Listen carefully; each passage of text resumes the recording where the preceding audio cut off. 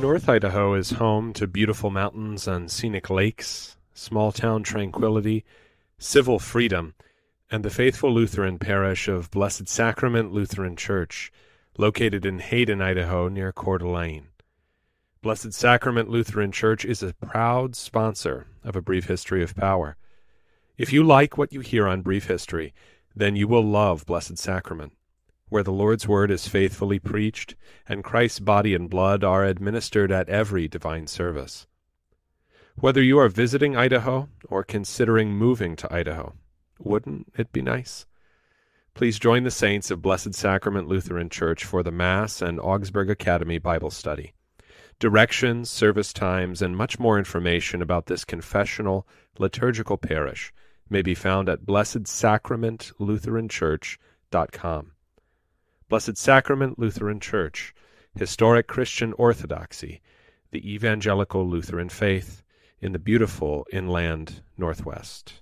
At 7,123 feet, you can find mountains soaring above you and rivers running swiftly in the valley below you, natural beauty of every kind.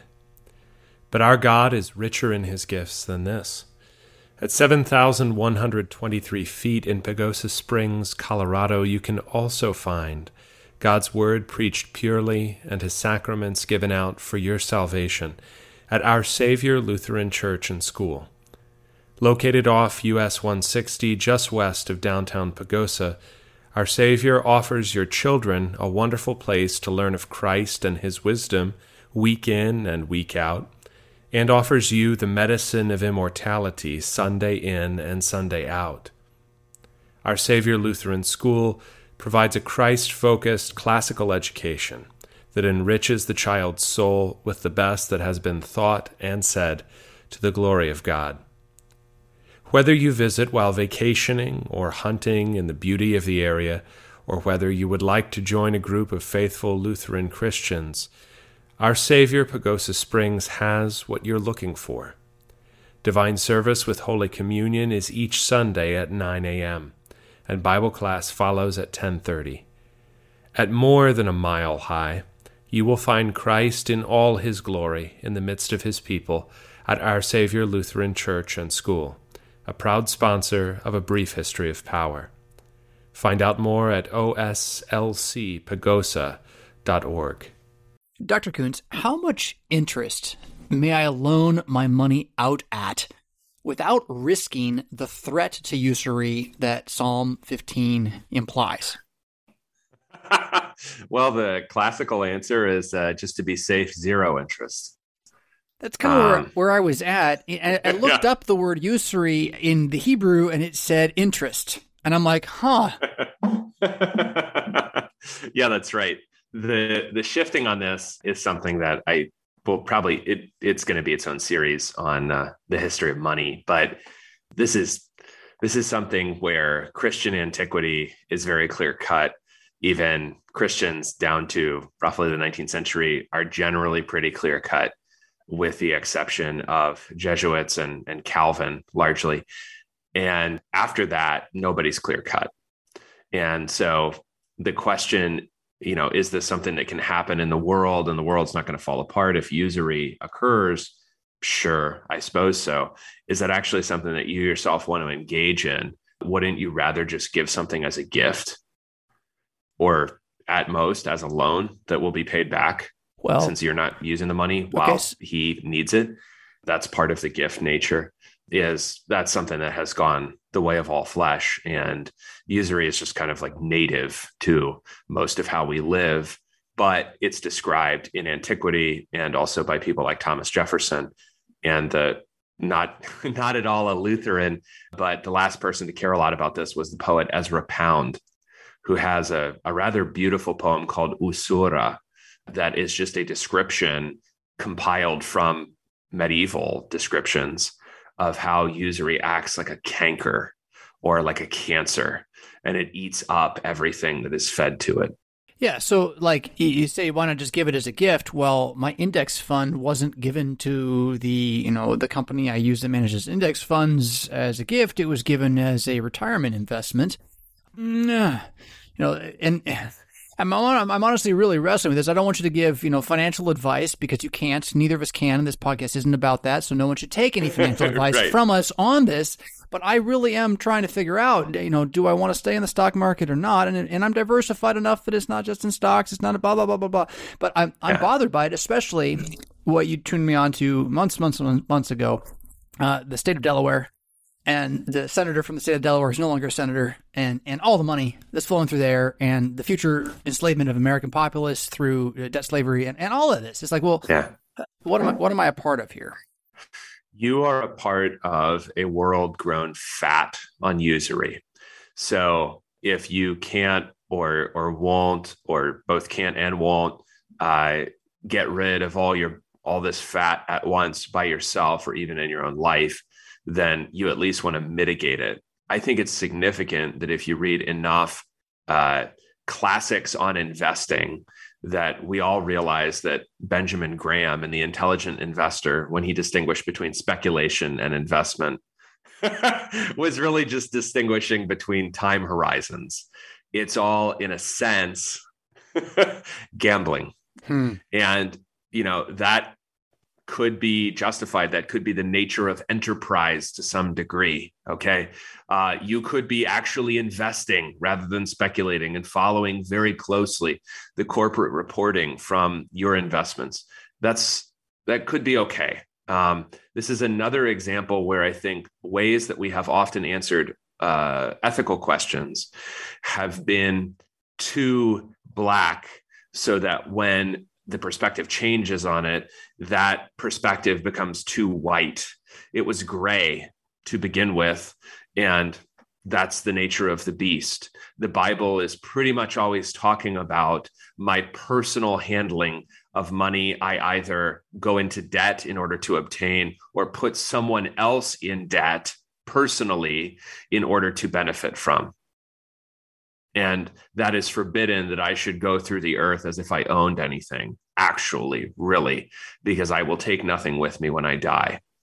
That's a little bit different from making an investment in someone else's enterprise, which is technically what I'm doing when I'm buying stock. But the issue here is that we have now been building a world on usury for a very long time, hundreds of years at least. Certainly in the English-speaking world, the Bank of England is very old. So if we've been doing that, what has been the result? Has it been the things that our forefathers in the church told us would happen if we devoted ourselves to usury? Yes. We have grown selfish and fat and callous. We're all rich fools now. So how we come back from that, I don't want to be insanely prescriptive and say, yes, liquidate your retirement assets today, then you won't go to hell. I don't know that. And I'm sure everyone has bigger problems than what their 403B or 401k is doing right now. However, this is just like what we talked about last week. If we don't have a conversation about this, It's not like it's going to get better. Yeah. One of the arguments made for why it's okay to make use of 2 embryos partially kept alive in petri dishes for 40 plus odd years in order to make vaccines out of them is that they are far enough removed from us as an evil that evil no longer really should be considered an evil to the private conscience.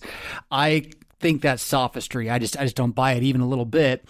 And that comes back to where, my understanding of investing has always been that the index fund is a valuable thing because it naturally balances your portfolio. But as a result, you got your finger in everything.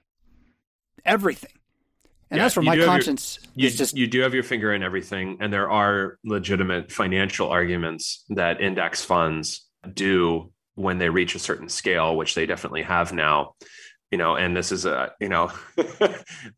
generally love Jack Bogle just as a human being, but, and he has a response to this, but when index funds reach a certain percentage of investments, and they're especially easy to do with, automated investment, which is how much of our financial transactions occur, right? Both securities and other kinds of investments at this point, they occur automatically. So index funds need to be rebalanced constantly. And that's what's happening. That actually represents malinvestment. because a spread over the entirety of, what's available in the market at any given time may not actually be the wisest possible course of action, either for an individual investor or for the society that's authorizing this market to exist. Right. We recognize by having something like the SEC that there is some kind of moral oversight required, even in Delaware, for securities trading. So if that's the case, then what is the nature of that moral oversight?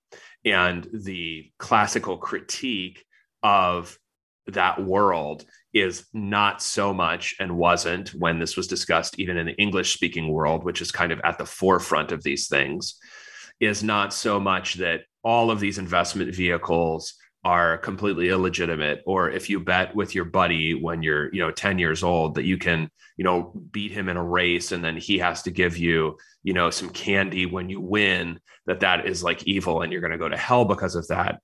The arguments are more diverse than that. For example, if I devote myself to this kind of passive investing and I don't know what's going on, not only do I sort of have a finger in every pie, so here I am profiting from Moderna's stock rising on something that I know is unethical. In addition to that, so I'm making just a little bit of money every time they begin to vaccinate a 4-year-old. In addition to that, I also may not actually, be investing in what I think I'm investing in because I don't really know. Because I'm really just trying to assure that I profit, not that good things are furthered under, the sun.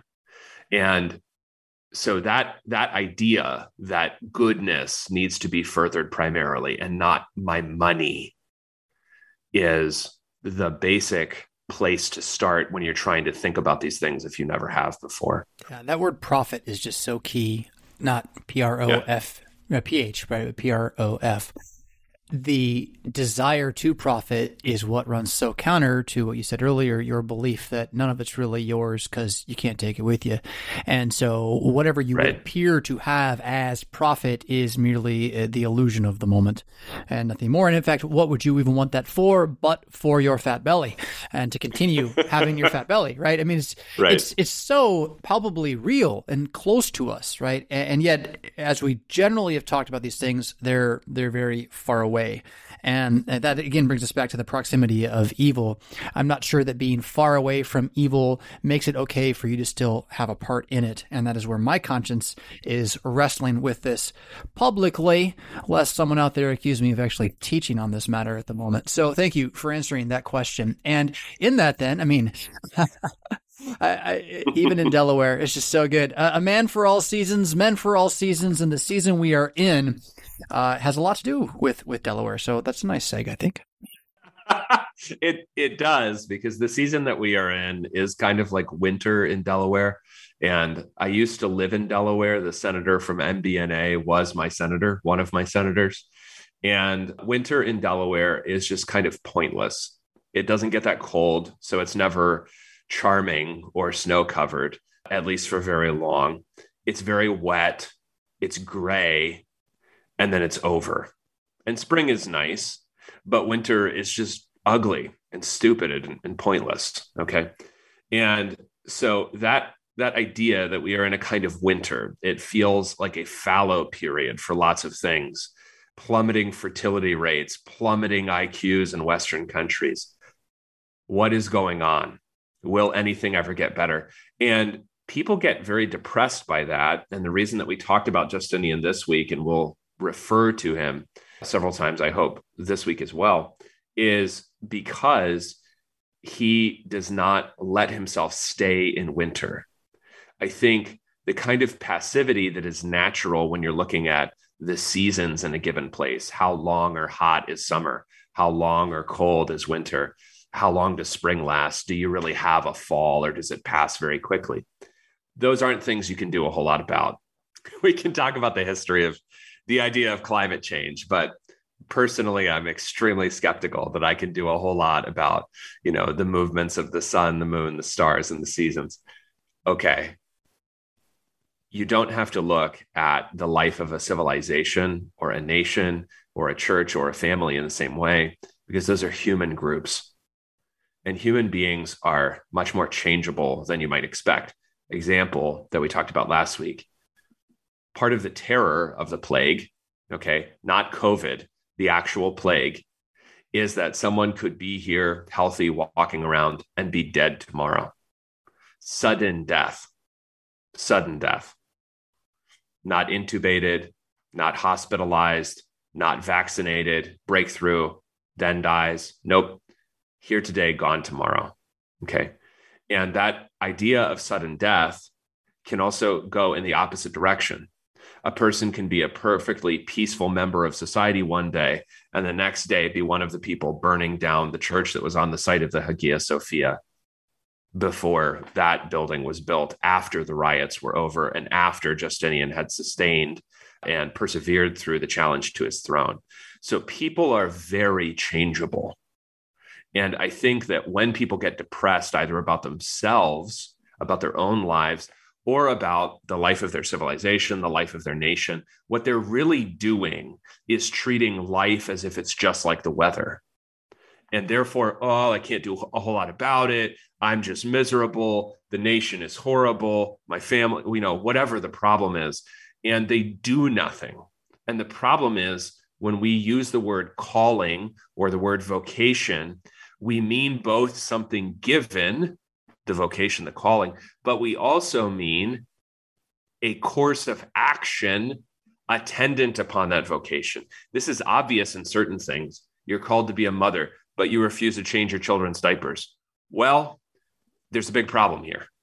But we don't extend those really obvious lessons. I'm called to be a son and listen to my father. We don't extend those obvious, close to home lessons to other things. So the reason that people find it so easy just to comply with the kind of brain worms put into their minds or the mandates handed down or whatever might happen to them, the reason that's easier is because although it involves some set of actions, wear your mask, get your vaccine, whatever, is because it doesn't require you to exercise agency even in your own life, let alone in the life of your city or your state or your nation, your family's life, your church's life. You don't actually have to have agency. You just have to enforce, even on yourself, the agency of other people. So you get to forego the idea that you're actually an independent human being, not independent of all other human helps or something, okay? But that you are physically and spiritually independent. You have your own body and your own eternal soul, and you're not, 4 years old, so you can care for those things and need to. You get to abdicate even that minor amount of agency in your life that would say, you're responsible for how you work. You're responsible for your family. You're responsible for your church. You're responsible for your city. Nope, you just have to listen to what they tell you to do. So if they tell you that your family is going to be something that's going to be determined by the TV, so when your son comes to you and wants to wear a dress and wants you to call him by a different name, you just need to accept that. Even though it's your family, you need to accept that. I mean, I think people don't see this sufficiently clearly because they're not good, because they don't have enough quiet, as we talked about last week. They're not good at seeing the connections between different parts of their lives. Your kids are rebelling against you and hate you for the same reason that you have to wear a mask everywhere you go and get vaccinated so you can go out to eat like you're accustomed to doing. The reason is, but those things are both places where you have abdicated responsibility for your own life, your family's life, your city's life, your state's life, your nation's life. And once you get rid of that, once you just say, hey, it's like the weather, I can't do anything about it. What am I supposed to do? Once that happens, now you're a slave. So you see, Justinian could have said, okay, I'll just be a slave to history. We've been losing for roughly 100 years, and we lost. We are the Romans, and we lost Rome. So here we are. I guess I'll just keep losing. I guess I'll just accept that. No big deal. What am I supposed to do? Okay. Because emperors had lost before him. So it's not even enough that he's the emperor, because emperors have lost. When you begin to think about living in season and out of season. Okay. That is persevering, enduring, and even flourishing, even in winter. Now you have broken the kind of control that people want over you, which is the capacity to determine the weather for you, to tell you it's winter now, so do this. Now it's summer, so do what I say. That can be broken as soon as you say, I'm responsible for my family. I'm responsible for my life. I'm responsible for my city. Probably not solely. You have a spouse. You have other people that live with, in your city. You have other people in your church, whatever it is, right? Not solely, but yes, you are. You are responsible, right? See how even slaves are addressed by the Bible as people who are responsible for their lives. Okay. It doesn't even say, hey, you're going to change this right away. Oh, you're not going to be a slave. Now that you became a Christian, you don't have to be a slave anymore. They can't do anything about it right away. Maybe they can't get out of slavery right away. But if that's where you are, and that's how your life is, and that's the hand you've been dealt right now, why don't you take responsibility for it? And that idea that you can flourish even in winter is one that I really want to press home, because Justinian is someone who in his own life turns winter for his nation into spring. Okay, because in human life, we do not live as if things were just happening to us. Things do happen to us, things out of our control, even horrible things. But it is up to us what we do with those things and about those things. So this reminds me of a conversation we had. You were in town last weekend for one of our events at church. Thank you for coming. And you talked about how, and I've really just gone over this again and again in my head, how significant conversations aren't really the norm of life. And what I've struggled with out of that is how much I hunger for significant conversations, at least in this season. And so I guess my question is a little bit is there a time when what matters more than it did before? And is that not kind of what you're getting at, I guess? What matters does matter more, because when you have a sense that it could go away, it changes your perspective. And so I guess I'm not saying more like objectively before a car crash in which I'm worried that my children will die. Objectively, somehow they now matter more now that the crash is over and they survived. But the things that we're speaking about are not just about objective realities like what is going on in the world, what are the threats, what are the promises, what could happen, but how do we react to those things? And there is a more in matter more for my own awareness of life and the preciousness of life after I survived the car crash.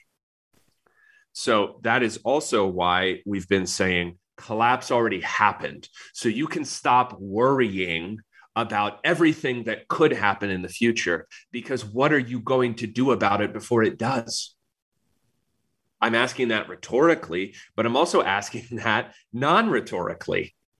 What are you going to do about it before it does, in the sense that don't let your life be governed by things that haven't even happened yet that could?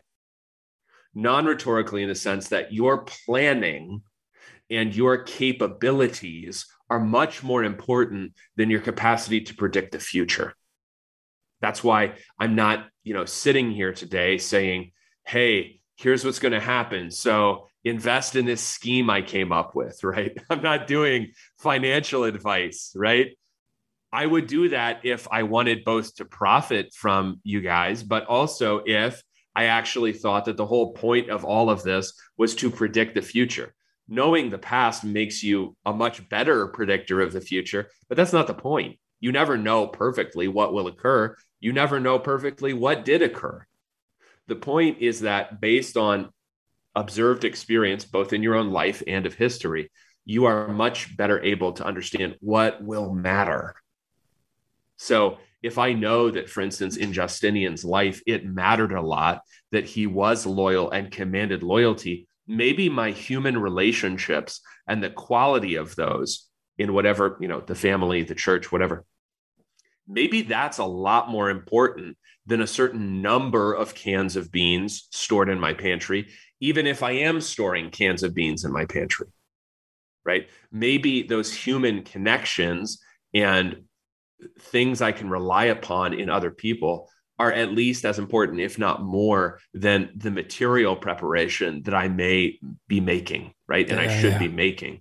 So those are things I think that are easily forgotten because people either get overwhelmed, lose agency. Oh, it's just going to be bad. I don't know what to do.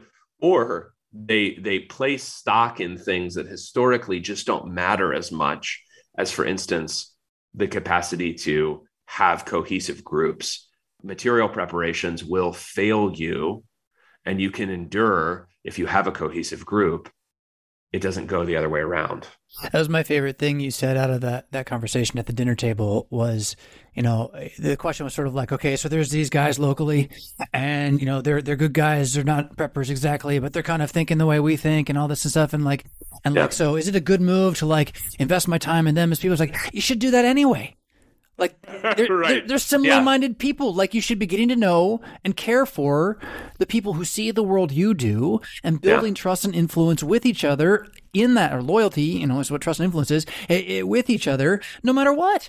And then you're in fact better prepared than we have been. In fact, that's the solution to what we've lost, which is the ability to know your neighbor and speak with your neighbor. And that's part of why everything's falling apart. So that was just unbelievably insightful on your part. I shouldn't say that as if you're not the most insightful guy on the show. Did you get that? Well, I think it has to do with something that I think people get stressed out about, which is how many things are necessary to be done. Yeah. And this is true even if the world seems to be going wonderfully and everything's great for you personally or for your nation or whatever, that there are always an apparently infinite multitude of things that need to be done by somebody. That's always true. The way to live a life that is worthwhile as you are living it, rather than later on when you're retired and you imagine that you'll start actually living, is to understand that wisdom itself, which is, the companion that you're seeking more than anything else in Proverbs, wisdom is simple. It is the fear of a life in the fear of God. You will gain the multiple necessary things as he sees fit. So you don't need to worry as the Gentiles do, as the nations do, and be in turmoil as they're pictured being in, like Psalm 2. Part of the reason they're in turmoil is that they don't understand that necessities are actually taken care of by a father. Yeah. And because of that, they're in turmoil, they're in chaos, they're at war with themselves and with one another. So there are always tons of things that could be done and do need to be done. Your focus is what, as we talked about last week, is what will provide you with the capacity to do what needs to be done and only what needs to be done. And when it does need to be done, rather than worrying about what could happen. And along the way, things actually fulfilling, such as cohesive human relationships in groups where you can actually trust the other people, will occur. And then whether everything falls apart or not in your, area, life will still be wonderfully rich. To reframe all of that again, back from that same conversation, it would seem that where my own heart is and others that we're talking is an over focus on the game plan rather than a recognition that there's no game. Instead, there is living in the moment, and it makes me, and the ability to focus. It makes me think then also, as you talk about Justinian and how he went through an attack on his reign within his own city, destroyed much of the city, and we think, wow, he's an amazing guy because he survived, and then he built some amazing stuff afterwards. Yeah, but in one sense, what you're pushing at, I think, is that his real value is there even if he lost. And that the way he lived his life is one that even if he is on the throne and someone comes in at the last moment and it's all falling apart, he didn't have enough there, God kicks him off the throne, he's dead, it doesn't change his placement in, say, Dante's Paradiso. No, No, I mean, he would say slightly different things, probably be less prominent because he is so historically prominent. But the point here is not the attainment of a certain amount of stuff that you've already envisioned, because if you are an ambitious person, the things that you desire will always be far more than the things that you achieve. That is part of the frustration. And that's okay. That's realistic. He did not achieve all that he set out to achieve. The entirety of the empire, as it was at its greatest extent, 300 years earlier, was not attained. It was not brought back. So we all desire far more than we can actually bring to pass. That's okay. Your idea of what rule might be is necessary in order to inspire you to action. The reality of renewal, if it should be granted to you in whatever sphere, however big or small, the reality of it will not be precisely as you imagine. It may be greater. It may be more wonderful. It may be smaller. It may be somewhat disappointing. You don't act in view of, merely your desires, because those will always be to some degree off. And that is life. Our capacity to know is always fragmentary. And the sooner that you accept that and then act nonetheless, the better. If you are waiting for a time when your knowledge of the future or this other person or whatever it is that your object is, if you're waiting for a time when that knowledge is complete, then you're going to be waiting basically forever, because you're never going to turn into God. So you will never have complete knowledge, and you're not called to act on the basis of complete knowledge of everything and what's going to happen in every circumstance. So obsession with planning is, I think, largely a cope for inaction. Is it something prevalent among young men, or do older men have the same problem? I think older men have less of a problem with this, partly because their life has been much less mediated than younger men's lives. And that the more that your life is mediated, the more on some level passive you have been made, even where in the case of lots of kinds of video games or how you were told to behave socially, you had to be really nice, which just didn't come naturally to any group of men ever anywhere. Which army was the nicest? Who cares? Those forms of intense mediation, especially for men, have been, I think, corrosive internally. So it's not just that, your mom made you dress up nice and wear tight shoes for family pictures, right? But then that was over. It was that your whole life was smothered.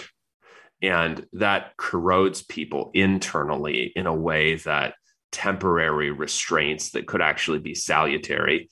You can't wear whatever you want for family pictures. You should look nice. Those temporary restraints were comparatively nothing relative to the way that your life was turned inward or lived indoors, or lots of other things that are true the younger the demographic for men you go, right?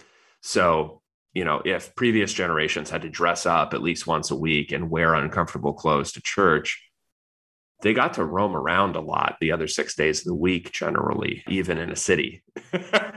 And so the strictures placed on life were not nearly so great. And I think especially for men, and therefore for the political functioning of a nation, the capacity to develop yourself as a man, that is to try and to fail at things that you could call competency or strength, but would be called in Justinian's native tongue, virtu, right? Virtue. That is the quality of manhood.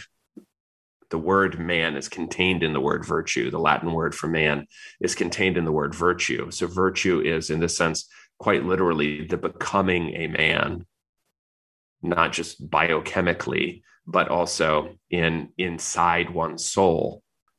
That process can't take place where the man and his natural desire to conquer enemies or achieve goals or something is pushed inside a video game or is limited by the constant refrain that, the girls are the best ones in the class, or, the women do everything at the church. When that's limited, what I'm really interested in is what's happening spiritually at a very small individualized level.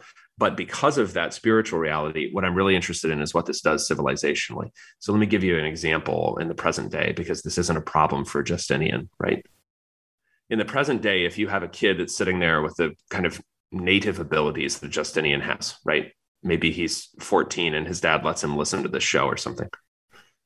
And he spends most of his life, experiencing matriarchal realities.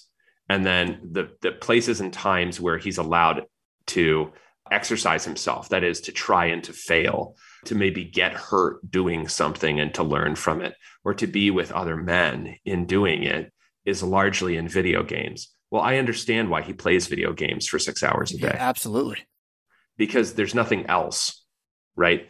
And the tragedy there is that what that does civilizationally, or let's say a little more concretely, politically, what that does is that means that the men of the country have no acquaintance with acceptance of responsibility, which is in the nature of not just human life, but specifically in terms of protection, the use of salutary violence, the use of discipline, the growth of brotherhood.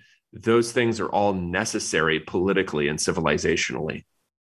So I don't know how to be a man, because the only places that I've ever been a man in any kind of historically recognizable way have all been safely confined to a sphere that has no bearing on life.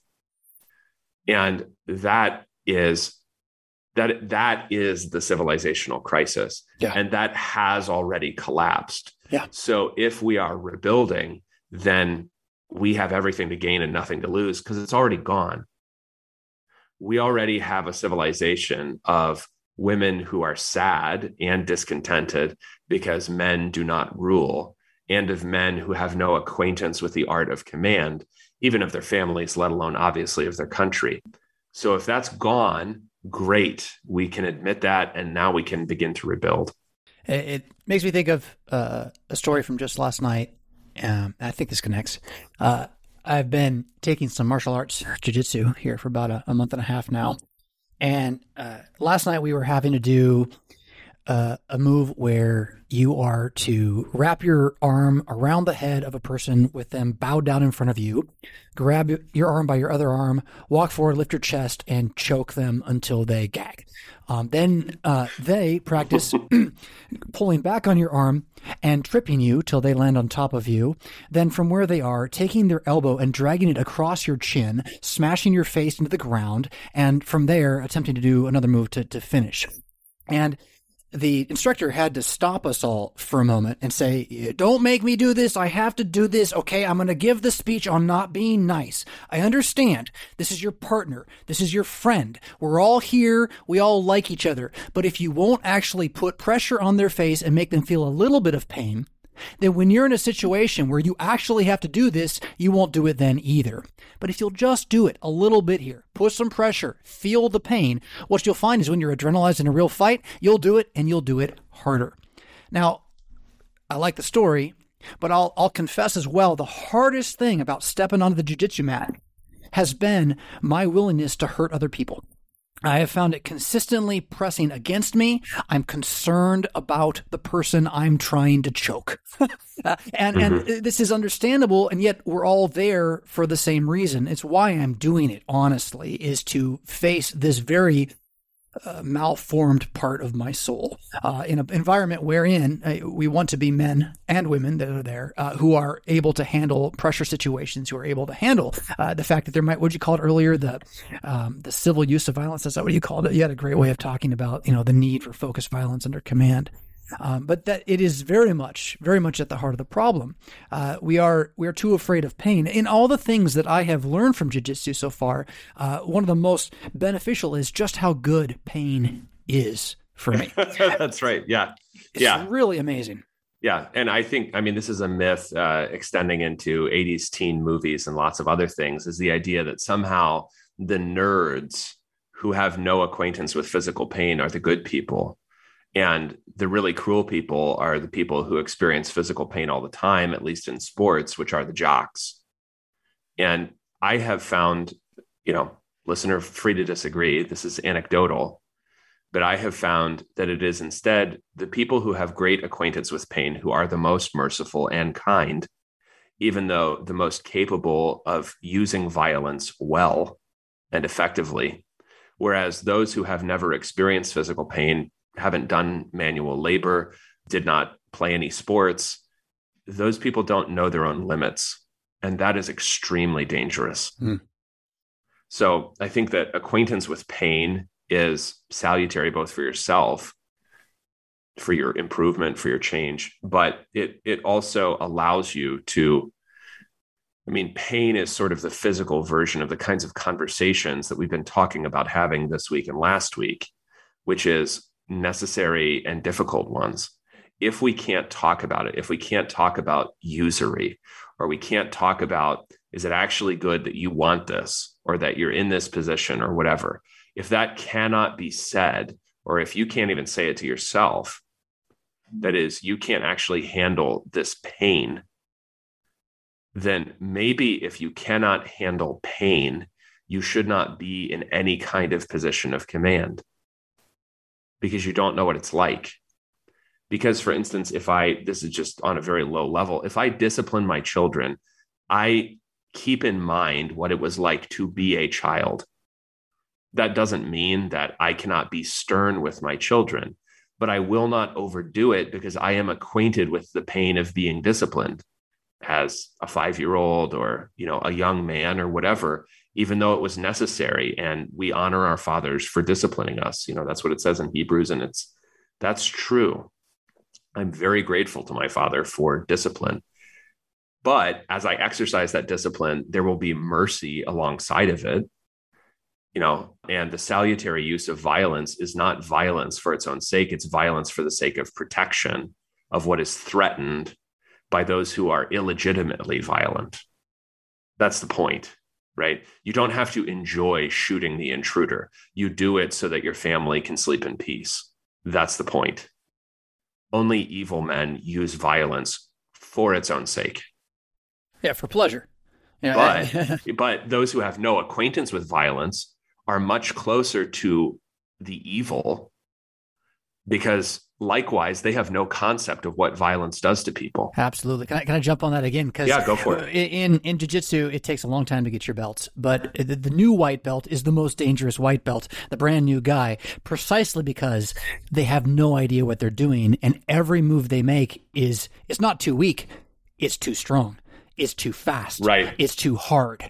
And it is by learning to slow down and control your motion that you become able to actually stop somebody rather than just accidentally hurt your partner.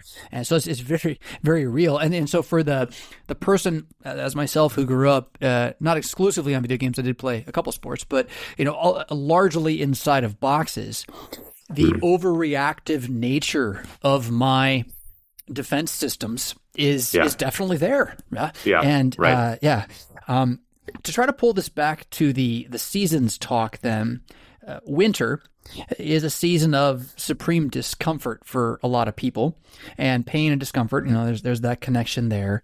From that point, I want to have you talk more about this "a man for all seasons" idea, because we've only really talked about winter and spring so far, and maybe this connects to this build influence, build loyalty, build trust with those locally, because that's an all seasonal thing. But I think there's more there for you to pull out. Yeah, because the idea of all seasons is that Justinian can recognize that something needs to be rebuilt physically, and the church is destroyed by the Nika riots, or something needs to be clarified in the case of the laws that we discussed, or this is how you retake this area that's been under the domain of the Visigoths for however long, whatever the case might be. This is why the liberal arts classically did not train people in some narrow set of skills, because the idea was that, especially in positions of leadership, you needed someone who had general capacities, and that especially in governance, whether of the church or the state, you did not want someone who was narrowly focused. You wanted someone with broad acquaintance, broad knowledge, who could then move into specifics when necessary, but did not need, therefore, you were not training managers. You were training people to be kings. And to be a king is something very different than to be a manager. A lot of people confuse the two because in our season, civilizationally right now, managers think that they're kings. People who really are complete slaves to the desires and the dictates of others think that they're kings because they make a lot of money.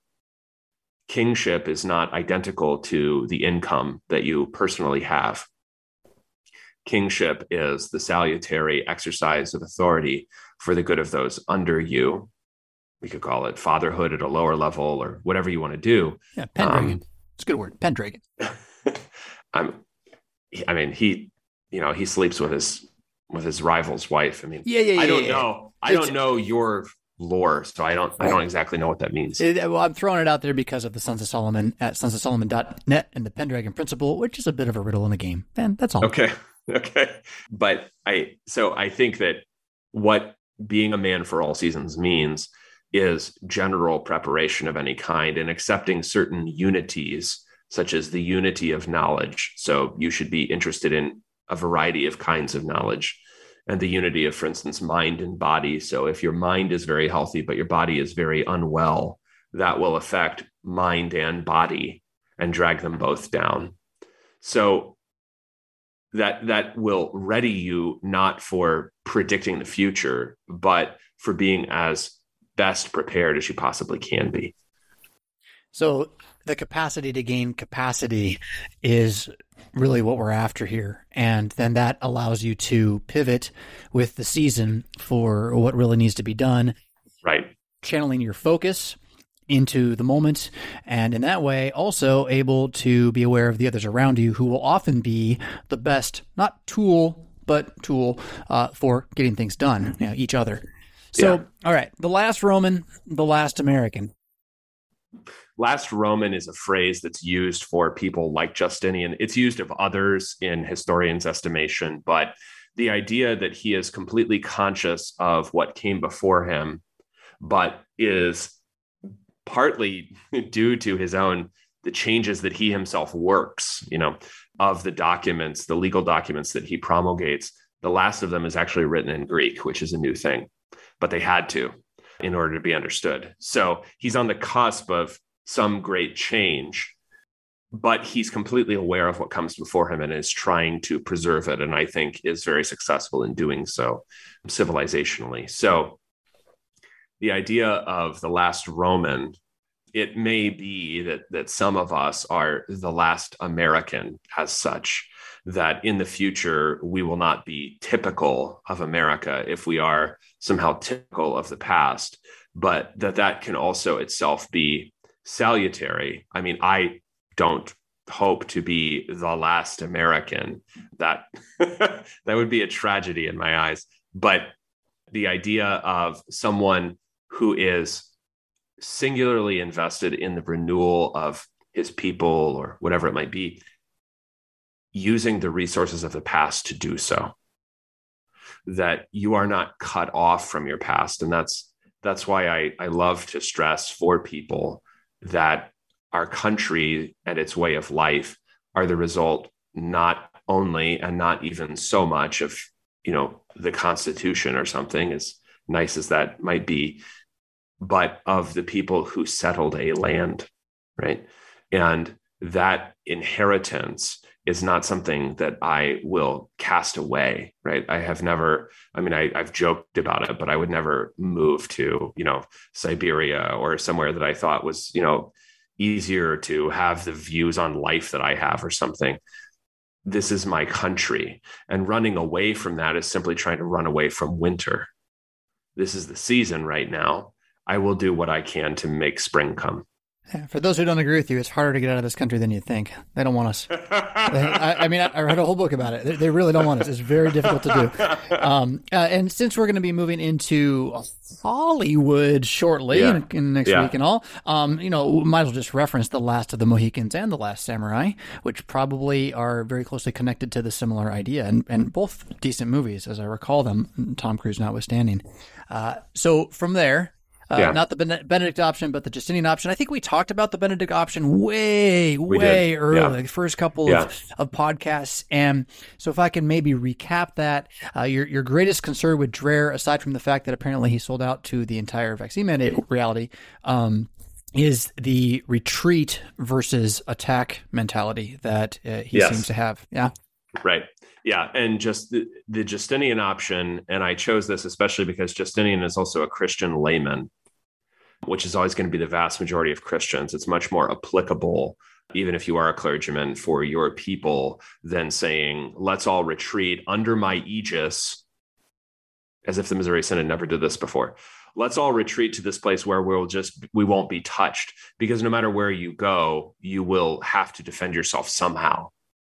So it is, I think, much better to think, okay, what can I take back? What can I recover? In Justinian's case, it was the city after the riots, or the empire after its dissolution in the West in 476, prior to his birth. Okay, what can I take back? What can I extend? What can I clarify in the case of the laws? Not how can I get away? Because even if you were left alone, what good would that do? Why are you ceding ground, right? Even in the most conservative states, we have political battles to fight, sometimes intense ones. The terms are different than in a state like Massachusetts or California or something, but the battles are there. There's nowhere you can go that you will not have to be militant. So why not choose to accept that and live in view of that, rather than saying, where can I go so that I can just, turn the clock back and everything will be kind of nice, because that's not going to happen. At the risk of offending all of our female viewers in this age, which is impossible not to do, being militant, right? I mean, that's a very unfeminine thing to do. And to retreat into a place where you will never have to be militant is to continue the problem, I would say. Yeah. And I think to go into a place where you do not have to fight should come naturally to women. And it's wholesome and good, because they should be protected. For a man to want to retreat into a place where he doesn't have to fight is despicable. What else is he called to other than fighting? We got a few minutes left here still in terms of our clock, and I want to come into that then, fighting. You mentioned political battles and in various places. So if you're going to move to Idaho, it's not like it's all roses. You're going to have to do your fighting there too. But another part of our conversation the past weekend was Illinois' third world-ish kind of reality. I mean, if you go into the city of Chicago, you're definitely going to be in the Gestapo state. They have a lot of power there. The further you get out, the more you realize that maybe it's the Mexican drug cartels that actually run this neck of the woods. And, well, that's a political battle, isn't it now? It's just very different rules. Go for it. Yeah, it's a different battle. And so I think that one of the things to think about if you're not able to move to your dream place, or you get to your dream place and you realize that the political battles are different than the place that you left, that you can't go anywhere under the sun without being militant, then you just have to realize that these are the battles you have to fight. There will be no perfect place. There could be better places, and I'm not going to judge anyone's choice to go there or not to go there. That's up to you.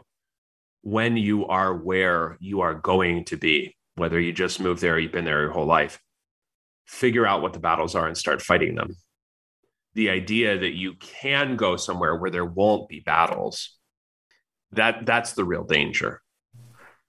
It could be that the battles that you're used to fighting are, like you said, in the case of a place that may now be governed, let's say, let's say it delicately, informally rather than formally, privately rather than publicly, is simply a different set of battles. And you're right about that. That's all that is. Okay.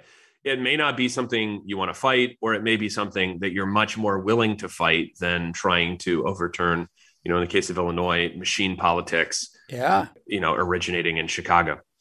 I think you got a lot more possibility to talk to the drug lord in your neighborhood than you do to deal with any of the senators down in Springfield. I mean, they're going to actually listen to you probably. I don't know. I mean, that could be. I don't know. I think that the difficulty people have is simply accepting that the world could change that way, because even while people that were exercising agency were very consciously changing the seasons, going from 2008, even Barack Obama's against gay marriage, to now you misgendered somebody, so you deserve to rot in hell. They have agency. They exercise it. They want to change the seasons. Even while they were doing that, they were telling you, hey, just keep consuming stuff. This is what you were meant for.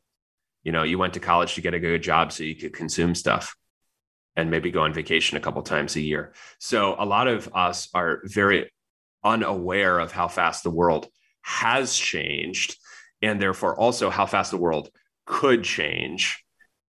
And the sooner that you accept that speed, not necessarily of your own life, but of the way that things change and governing realities change, and now maybe you will have to govern yourself rather than waiting for someone to govern you, since he will be malicious. Well, that's just the way it is now, wherever you are. So I think that, time travel is not possible. You can't go back to a past anywhere, but militancy, wholesome militancy, is possible right now, wherever you are. It seems to me that a major problem, kind of maybe to close our last 5 minutes with this, a major problem that we face is Christianity's own self-understanding, at least in the modern times, of swords into plowshares being something that is a ethical virtue applied to the present age. And as opposed to the idea that on this side of the grave, there will not be peace without a sword. Yeah. So can you make that case for the Christians listening, especially that the idea of pacifism is not the New Testament ethic, and that the idea of a righteous sword is not something that's like a necessary evil even, but so it is in fact a very good thing. Yeah. No, it's a very good thing when it does what it's ordained to do, which is to punish evil and reward goodness. The disciples are obviously engaged in concealed carry because they have a couple swords on hand, just not enough. And Jesus doesn't need them to defend him at that moment. So fewer swords than each of them could have is okay, because at that point he commends his life into the hands of the Father. But the use of the sword is salutary and is necessary under the sun. David was not sinning when he beheaded Goliath. He was not doing anything wrong. And the idea that being a Christian man is simply rolling over when your wife tells you what to do or the government tells you what to do is the reason we got here. Because men would not accept responsibility for themselves. Could have been any number of reasons that didn't happen, but that's how we got here. If they will accept responsibility for themselves in their families and in their state and in their churches, we will do well. It will not be easy, but we will do well. And we can live with a good conscience, as David did when he outwitted Saul and beheaded Goliath. So the sword is not so much for the propagation of the faith, but rather for the conquering of evil, because evil attacks. And if all you will do is defend and then wait, and then defend and then wait, evil isn't going to stop. It's multiplex, it is malicious, and it knows no quarter whatsoever. It is that idea of knowing no quarter that we need to adopt toward evil itself. I recently finished reading through a work called How Swept Clean. I can kind of recommend it as an initial Lutheran look at demonology in English, which is pretty good. One of the main thrusts coming out of the back of the book is, the moment you find yourself in an exorcism, just remember, there's no quarter here, either side. Like you don't get to kind of be nice to the evil thing that wants to do nothing but lie, deceive, steal, and destroy. And as you and I think talked about recently, again, you calling yourself almost a Calvinist. Like, did we forget that the natural born man is just that in his flesh from the start? You don't have to be possessed by a spirit other than your own in order to do great wicked things with pure selfish intent and no quarter for anyone but your own belly. In that way, then, if you don't see any good men stopping that, it means now's the time to be that good man. Mm-hmm. It's now the time to grow into that man if you're just a boy. And yeah, a lot of us are talking right now and listening because we're realizing that's what we must do. So, I'm going to let you close it from there. You weren't born at a different time. You don't get to be the last of the Romans. That's okay. You don't get to fulfill your, fantasies about who you could have been if something had been otherwise in your upbringing or the time up till now. But you do get to fight for what is good and true now. So what you need to do is to take up the sword that you are given so that life may flourish within your family, within your church, within your nation. It's not there for your pleasure. It is there for the protection of what is good and what needs to be defended, especially women and children. So take it up. It's going to be salutary for everybody, but especially for your soul when you do what you are called to do, like Justinian, accepting what has come before, both good and bad, and on the basis of all that was good that came before him, creating a new future and bringing out of the winter the spring. Don't play the game. Break it. You're listening to A Brief History of Power. You know where to find us, or you wouldn't be here.